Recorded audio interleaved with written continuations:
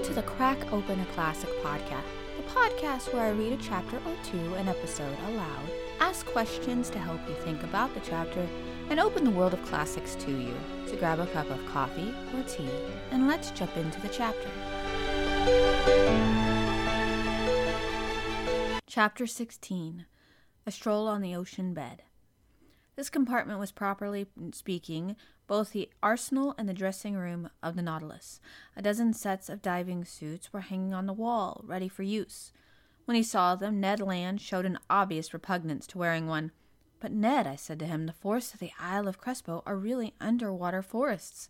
"I see," muttered the disappointed harpooner, whose hopes of tasting fresh meat were fading. "What about you, Monsieur Aronnax? Are you going to put on one of those things?" "It is a must, Ned." "Well, that's up to you, sir," replied the Canadian, shrugging his shoulders. "As far as I am concerned, I would never wear one unless forced to do so." "Nobody is going to force you, Master Ned," said Captain Nemo. "What about Conseil?" "Is he going to risk it?" asked Ned. "I go wherever Monsieur goes," replied Conseil. At a call from the captain, 2 members of the crew came to help us put on those heavy waterproof garments, made of the seamless rubber and designed to withstand considerable pressure. They resembled suits of armor, but were both strong and flexible, consisting of a pair of trousers and a tunic.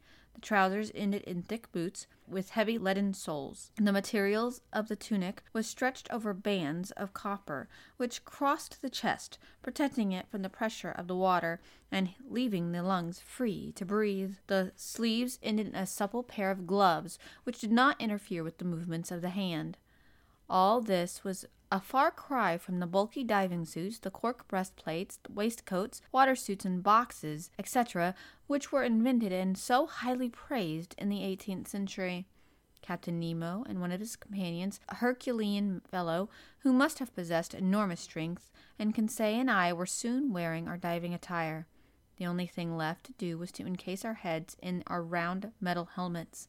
But before proceeding to this operation, I asked the captain permission to examine the guns that had been reserved for our use. A member of the crew of the Nautilus gave me a gun of simple design, whose large butt was made of steel, which was hollow inside. This served to hold the supply of compressed air that a valve worked by a spring released into the chamber. A box of projectiles in a groove in the butt end contained about 20 electric bullets. They were forced into the chamber by means of another spring. After one shot was fired, the next would be made ready.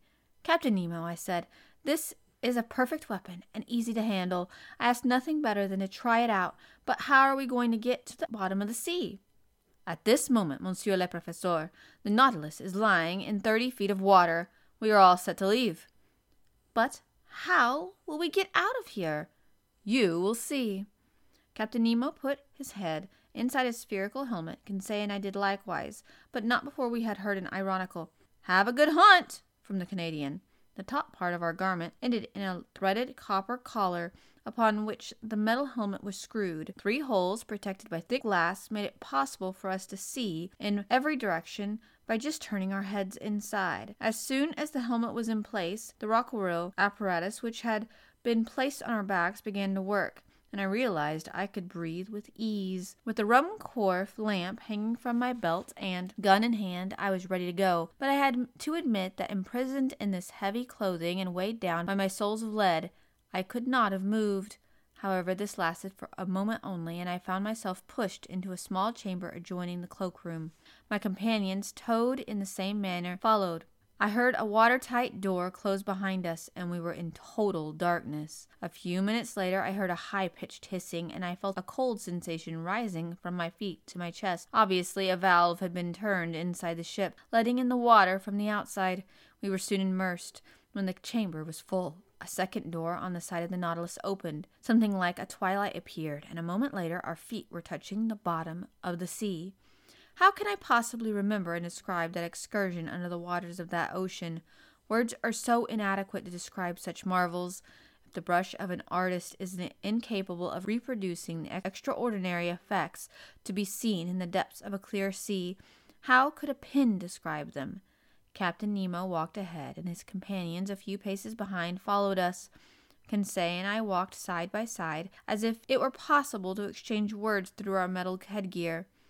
I no longer felt the weight of my clothes, of my shoes, of my air tank, nor the weight of the thick spherical helmet inside which my head could toss about like an almond in its shell. The reason was that in all these objects, being immersed in water, lost a weight equal to that of the liquid displaced.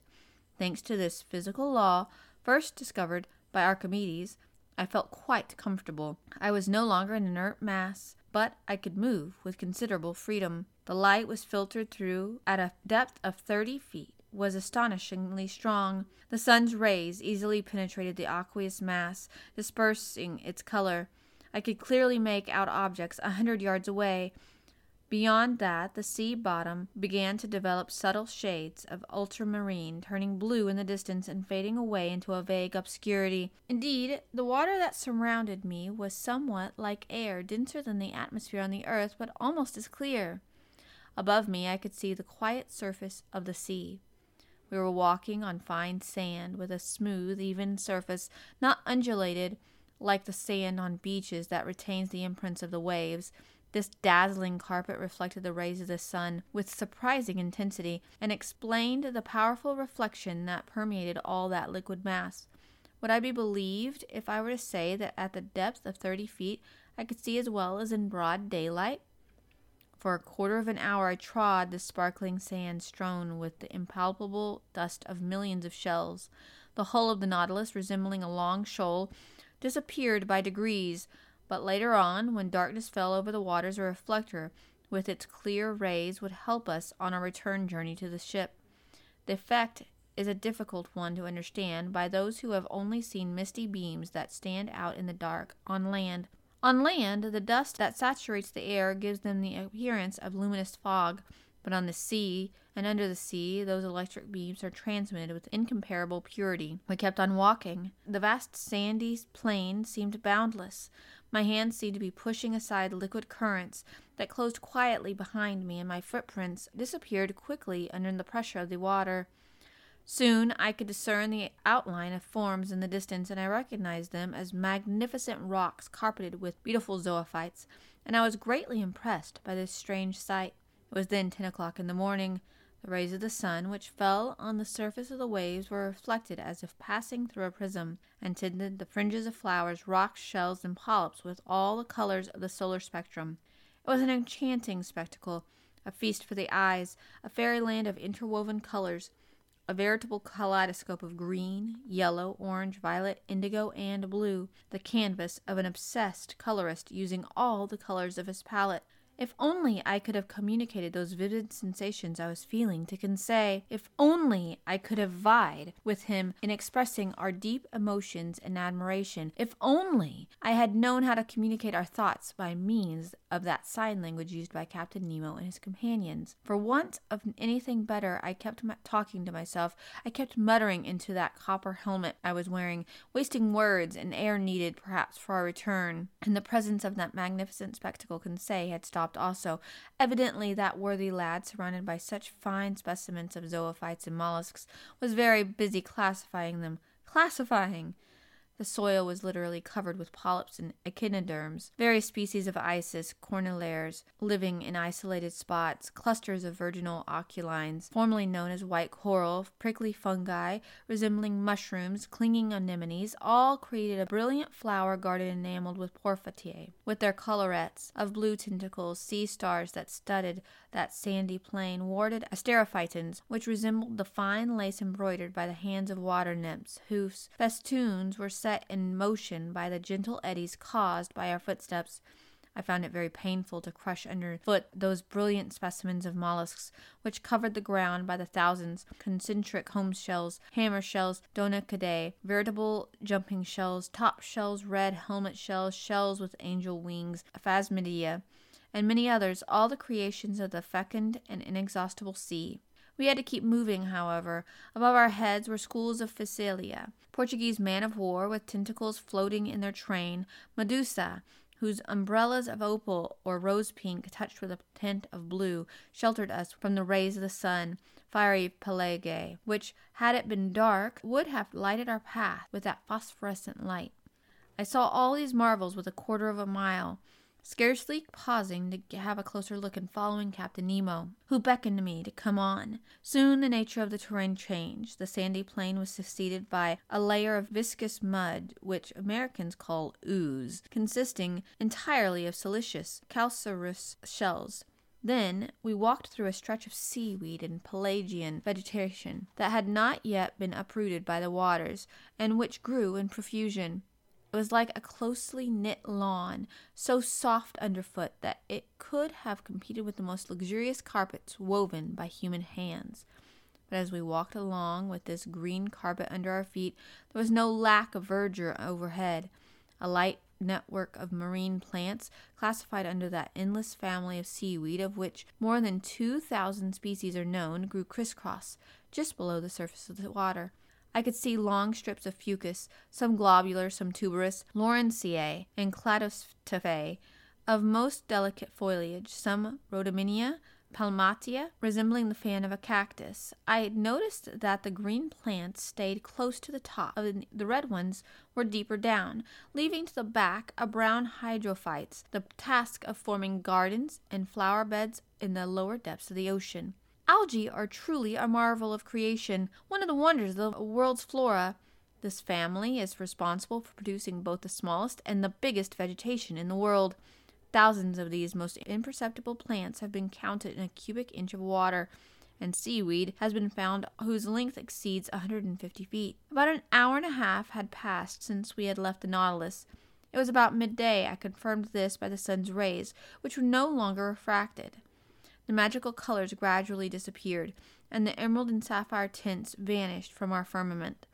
We walked with a regular step that resounded on the ground with surprising intensity. The slightest sounds were transmitted with a speed to which the ear is not accustomed on land. Indeed, water is a better conductor of sound than air, and it has 4 times the speed of air. The ground began to slope rather sharply, and the light became uniform in color. We reached a depth of over 300 feet, and were thus subjected to a pressure of about 10 atmospheres. My diving suit was designed so well that I was not affected by this pressure.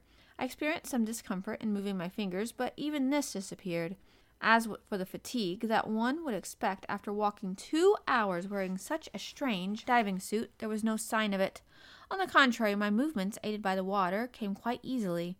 When we reached the depth of 300 feet, I could still see the rays of the sun, though feebly. Their brilliance had turned into a reddish twilight halfway between day and night. However, we could still see where we were going, and we had no need yet to use our Ruhmkorff lamps. Captain Nemo stopped. He waited for us to catch up with him, and with 2 fingers he pointed to some dark masses visible in the shadow not too far away. That must be the forest of the Isle of Crespo, I thought. And so it was.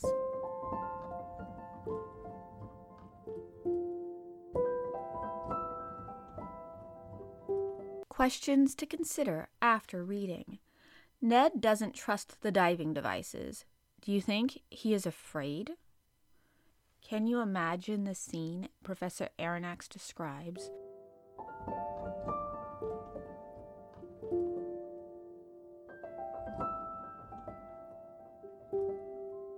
Thank you for listening to today's chapter. If you would like to discuss the questions, follow me on the Crack Open a Classic podcast Instagram page and comment on today's chapter's post. If you like this podcast, please share it with others so we can get the word out about more classics. If you would like to suggest a book to be read, email me at crackopenaclassicpodcast@gmail.com. Check back tomorrow for the next chapter in this adventure.